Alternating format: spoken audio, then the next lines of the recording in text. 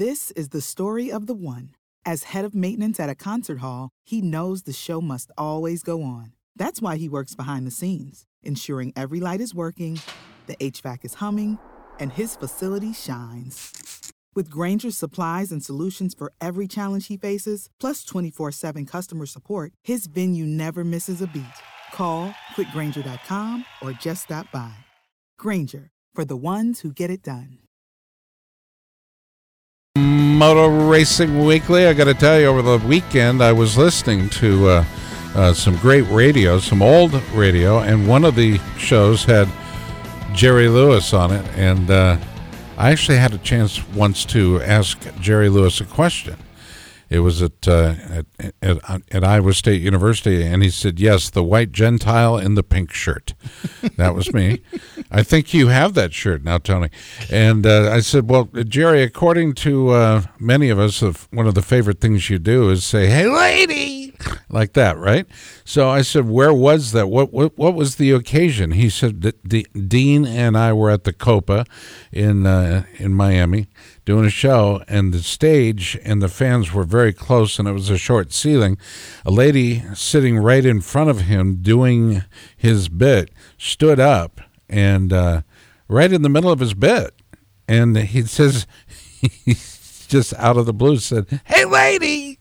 So that's the hey, lady story. And I know a lot of you who have written in have wanted to know that story. Oh, so I'm sure there's a ton of people I've got at least, dying to know. Yeah, I've got at least one tweet. Actually, that's from my wife. The phone lines are ringing. Yeah.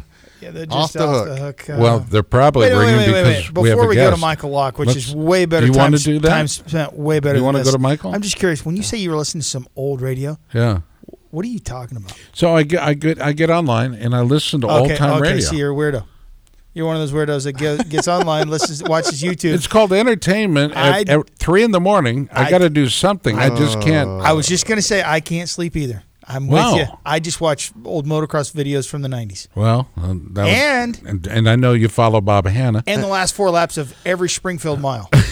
Let's go to our guest. Dude, the last 4 laps of every Springfield mile are some of the most exciting racing you'll ever see. Agreed. And with that, let's go to our next guest, Michael Locke. Michael, American Flat Track has, you guys have caught fire, dude, and I am so pleased that we've been there since the beginning with you. But can you explain to our listeners what's changed?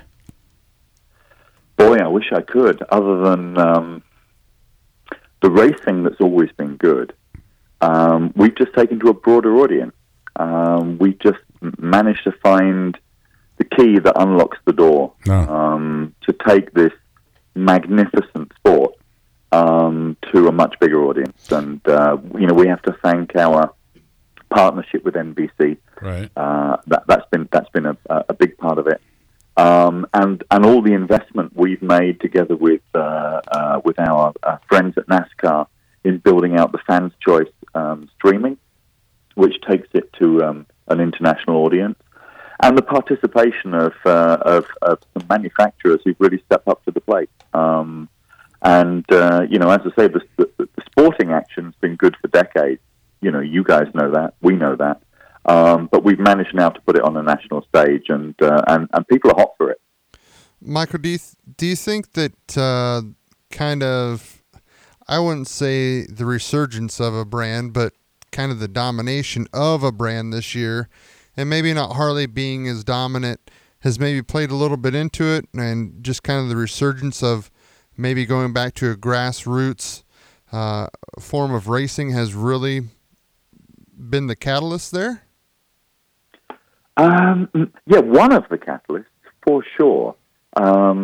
You're right that Harley-Davidson's been synonymous with the sport for decades, and Harley's cast a big shadow over the sport. The XR750 is the most successful racing motorcycle of all time in any discipline. It's a magnificent machine. Harley dominated the sport for 4 decades with it, and we've had investment made by other manufacturers in the last couple of years, not least of which Indian, who brought a fantastic new machine to the grid. And it's been so successful and it's so easy to ride competitively that half the top private teams in pro flat track racing have adopted that motorcycle. So the pendulum has swung, but I can tell you the pendulum's going to swing again. Nothing stays forever. That's racing. So what is dominant in 2018 may not be in 2019 or 2020, and that's what people are turning up to see. I got to. I don't know if I'm surprised, but I've really taken notice that you guys have done this resurgence of a brand, as Roman put it. You guys have really turned this series around to where it's super popular now, for the most part, without energy drink money. And I do see some Rockstar signage out there, but it's not in your face, on the number 4 bike and others, but it's not in your face like it is in Supercross. I mean, it's Monster everything. And if you're road racing too. Right, road racing too. And is that where's that energy drink money, Michael? Go get it. Well, you're gonna have to ask those guys. I can tell you that there is Monster Energy money in our paddock. Mm-hmm. They support riders. Sure. You may see the profile of that energy drink brand higher in the paddock next year. That's just possible. You may also see, with the emergence of an official factory team from KTM next year, you may see that Monster Energy's deadly rivals, Red Bull, are visible in our paddock. Wow. You may also see, as Husqvarna managed to put their toe in the water this year, and they supported Shayna Texter, who ended up being third in the championship and thrilling people all year. You may see Rockstar raise their game next year as well. Holy cow. So from my point of view, if I can get those 3 big players all in our paddock, with no one dominating, no one being wallpaper, that would be an ideal solution. I'll put in a 50-pound bag of sugar, and we'll call it even. How about that? I'm surprised that. Why not get PBR? I'm just right. They did advertise in some arena cross last year. That was good. I think that it's just that mindset of it's in my paddock, but it's not plastered all over. From the promoter speaking. Oh, you're got your promoter hat on. I'm talking to Michael's the promoter. That is odd conversation to hear. Those are odd words coming from the promoter.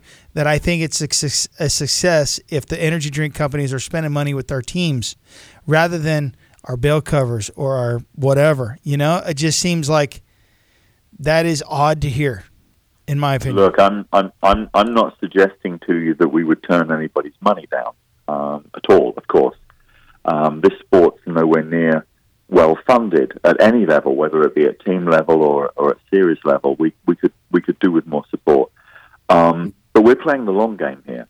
And I've just come back from Las Vegas. I was in Las Vegas at the weekend, and took my management team there to be observers at the Monster Energy Cup, which is a sensational event, and really is a benchmark within motorcycle racing for how you stage and execute an event, which is why we're there. And everywhere you look, there's green in that stadium. Every single place you look, there's green. Those guys fund the event and are very visible. And it's obviously a success. But we are playing the long game with flat track. Look, flat track's been around for a long, long time, and it went into the shadows for a while, and it's now coming out. And I'm looking 5-10 years down the road at how we scale the sport and we make it into a true national American sport and championship. That people are having water cooler talk on Monday about the race they saw on Saturday night, either on TV or at the event.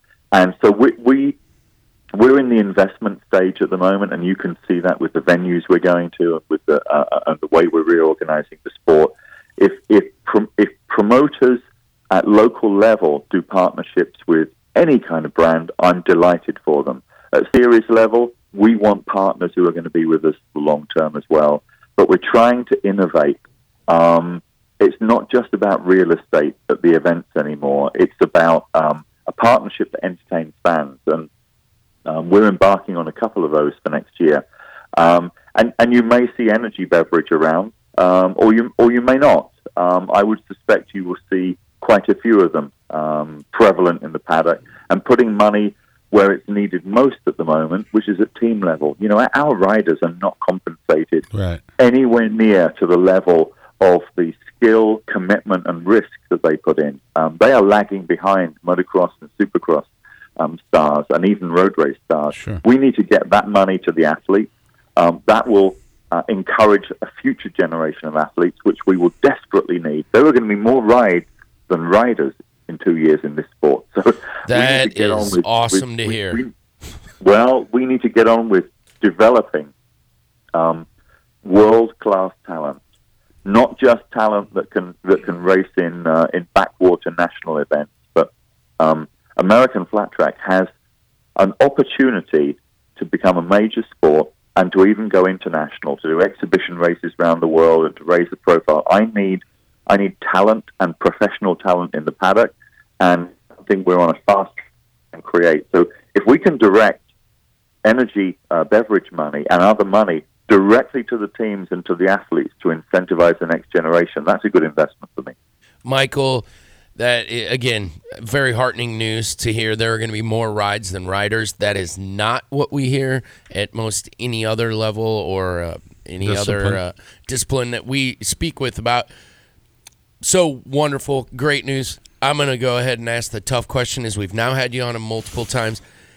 Clearly, Indian has translated very recently this week their very solid race motorcycle. They've converted it into a street bike.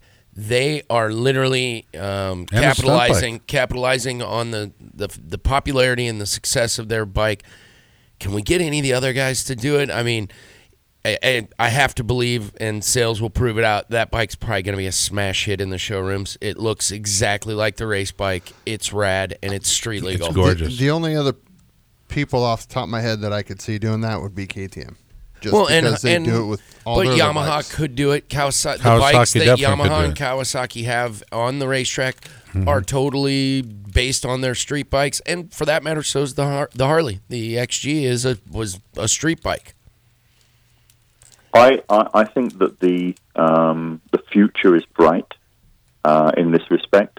I think that Indian have been brave and have made substantial investment, and whether it be by luck or by judgment, they've carved out a great space for themselves in the sport. They followed it up with the street replica, which is super smart.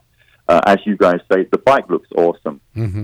I saw it in New York City just over a week ago when we did a flat track preview party in Manhattan, and an Indian brought that 1200 along, and then they brought it to our awards party, and Jared Mees rode it up onto the stage. The bike is awesome, and you know, I worked for a decade for Ducati, and I look at that Indian FTR 1200. That is an American reinterpretation of a Ducati monster. Absolutely right. Wow, absolutely right. But that bike in the US was always an import. A Ducati Monster was an import, which meant it always had a niche audience. The beauty of the Indian is it speaks American to Americans. So I think that motorcycle will do very well. I think that it will spawn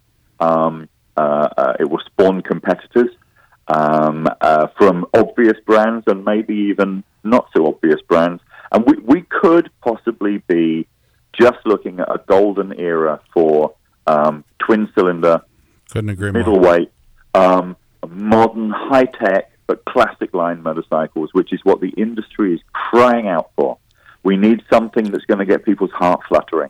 If people don't get excited and don't get their blood pressure up on motorcycles, we're all dead. So we need motorcycles that make people go weak at the knees, and not in the respect of, oh my God, that thing's so intimidating, I can't ride it. More in the arena of, oh my God, I need to ride it. And I think the Indian does that. So we hope it will be a big success. I trust that it will be. And I think that you will see a new fight between manufacturers in middleweight, stylish motorcycles that take their style from flat trackers, whether they're old or new. And this could be exactly what the industry needs. Can we do anything with Jared Mees? Can we make him start from the back row every race? So we have that's not 10. He has to start backwards like we do with you sometimes. 10 wins, and Brian Smith, who missed some races, right? He he won the last couple, and he won. I think he won 3 maybe this year, but he won 3 of the last 4. He won 3. Okay, okay. But then nobody else won anything but one. I mean, the Kubeth won, Jake won, Henry got one, Breyer got one, and Carver. I spend a lot of time around Jared Mees, maybe more than is healthy for anybody. And Jared is he is an athlete of his generation. We will look back at the period of Jared Mees racing and say that was one of the great champions. He's fast, he's aggressive, but that's only 2 parts of the picture with Jared Mees. His dedication to training, nutrition, constantly pushing himself, assembling a team around him of people who are like-minded. No individual is that dominant. It's a group effort of which he's at the center of it. And so Jared won 10 races this year out of 18, and was on the podium in every race, and it was only removed from the podium in a race because we caught his bike with an illegal tire on it. Otherwise, he would have won that one. Well, so he's a dominant force in the sport at the moment.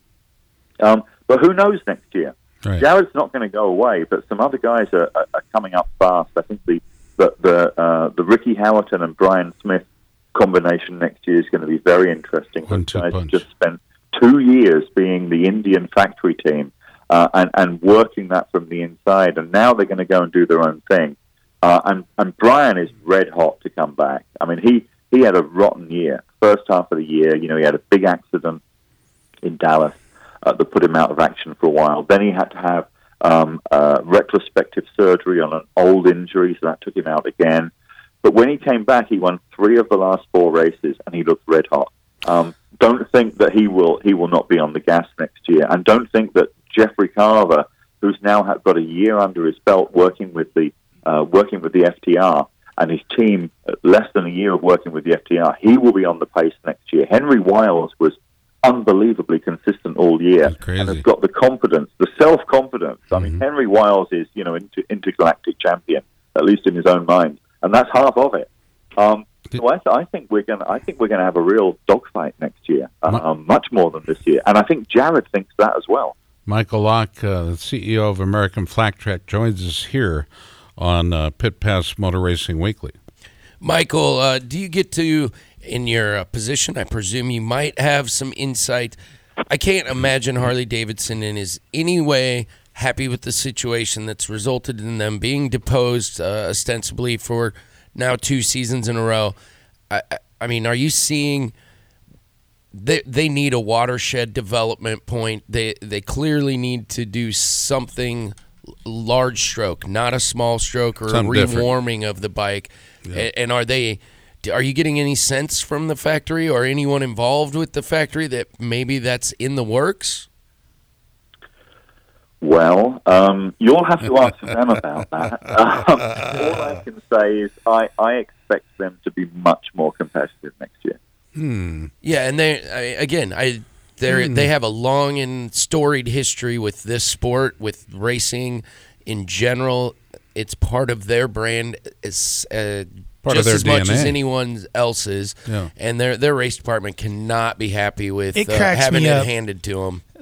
All the internet experts that are bagging on Terry Vance and the crew, like he's a bozo and he doesn't know what he's doing. He hasn't won enough. He hasn't won enough national titles to be an absolute, a landmark of racing.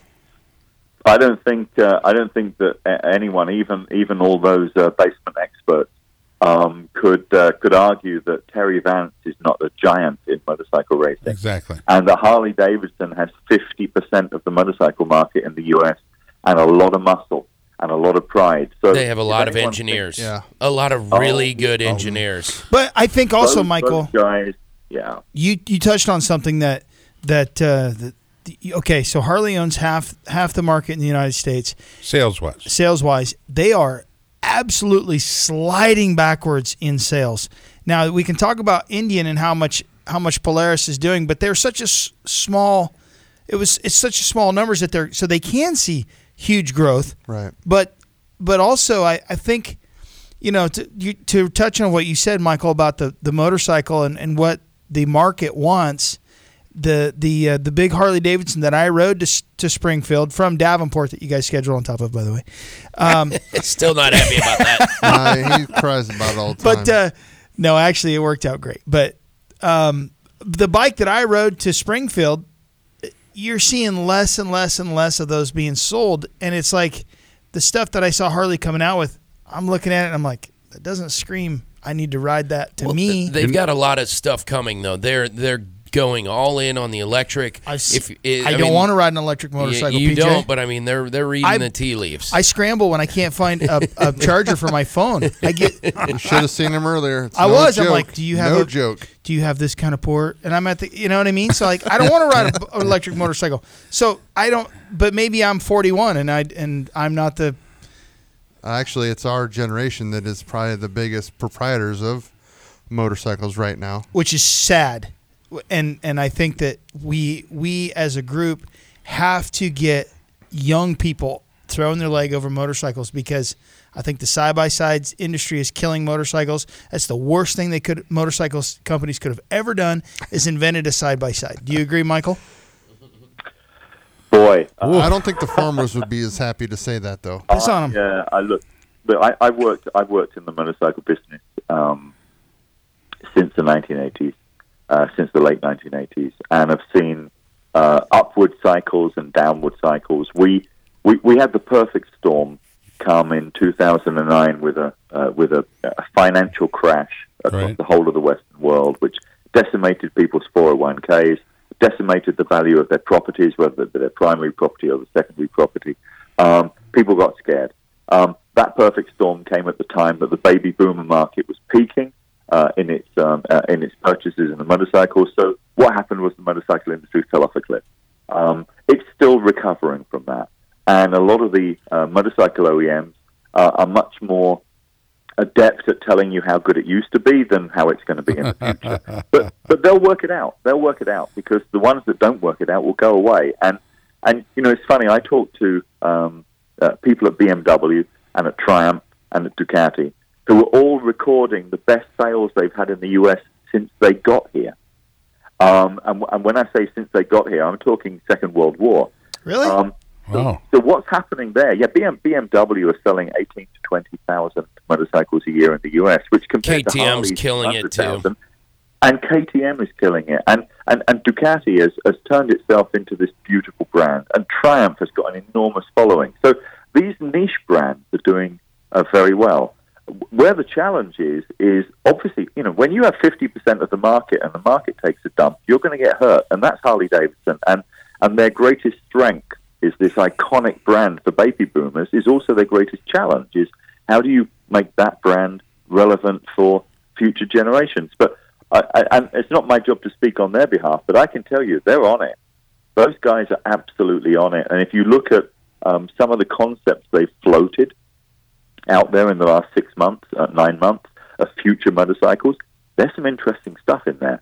And they will not stop until they get it right, because they have too much to lose. So I wouldn't write an epitaph for Harley-Davidson just yet. And also at the same time, I wouldn't pigeonhole Indian as a Harley wannabe. Right. I think that when you look at the FTR 1200, that motorcycle is an early warning for where Indian's going. Yeah, Indian they're going. ambition. I think they're aiming at Ducati and KTM. Clearly, that's. I mean, it makes perfect sense. They've built a race engine and then put it on the street. Yeah. American Flat Track has announced a provisional 18 event schedule. Michael, can you talk about that before we lose the time? Yes, we announced as you say, the provisional schedule last week at our awards party. It's largely not very different to the 2018 schedule. There's a couple of new venues and a couple that we weren't able to go back to, but it's largely built on the success we had in 2018. A highlight for next year is that we are finally, after 4 years of looking, able to take American Flat Track up into New England. Nice. It's been very close to my heart. I've spent a lot of time in New England down the years. It's an incredibly loyal, deep culture of motorcycling up in New England, and I wanted to take the sport up there. So we have a date in the middle of June, I think June the 15th, during the Laconia Bike Week, where we will be taking American Flat Track to New England. That is that's a big headline for us, and I think sometime in the next 2 weeks we will be able to announce full details of that once all the contracts are signed. But that's going to be a big deal. That's in New Hampshire, right? That is indeed in New Hampshire, at a venue that no one will have any difficulty finding. And like I say, as soon as we got all the contracts signed up on that and we can release details, we'll be delighted to do that. So that's big news for next year. The other news is we are going back to Southern California. Now that we've got renewed and increased interest from Husqvarna and KTM, who are both based down there, and I think you're going to see at least 2 Japanese OEMs have a much higher profile on our grid next year. So we need a race in the backyard of those OEMs and that biggest concentration of fans. So we're going to the Perris Speedway to do a half mile down there early in the season, which we're looking forward to. But otherwise, the schedule builds on the successful events we had this year, including our finale will be once again at the Meadowlands Mile, which we've just come from a week ago, which I think all of our heads are still spinning. It was the best race of the year. Huge. Both classes were hold your breath until the checkered flag.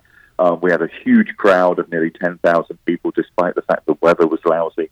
And the facility is probably the best in the country. So we were delighted to be there this year, and we will return there for our finale next year. 6 miles, 5 half miles, 4 short tracks, 5 TTs, AFT singles. I mean, this is 18 total events, but the fans are going to follow you online, and NBC obviously is going to do the job that they've been doing for quite a while. That's speed shifting into the stratosphere, more than 3 million viewers, and those are huge numbers.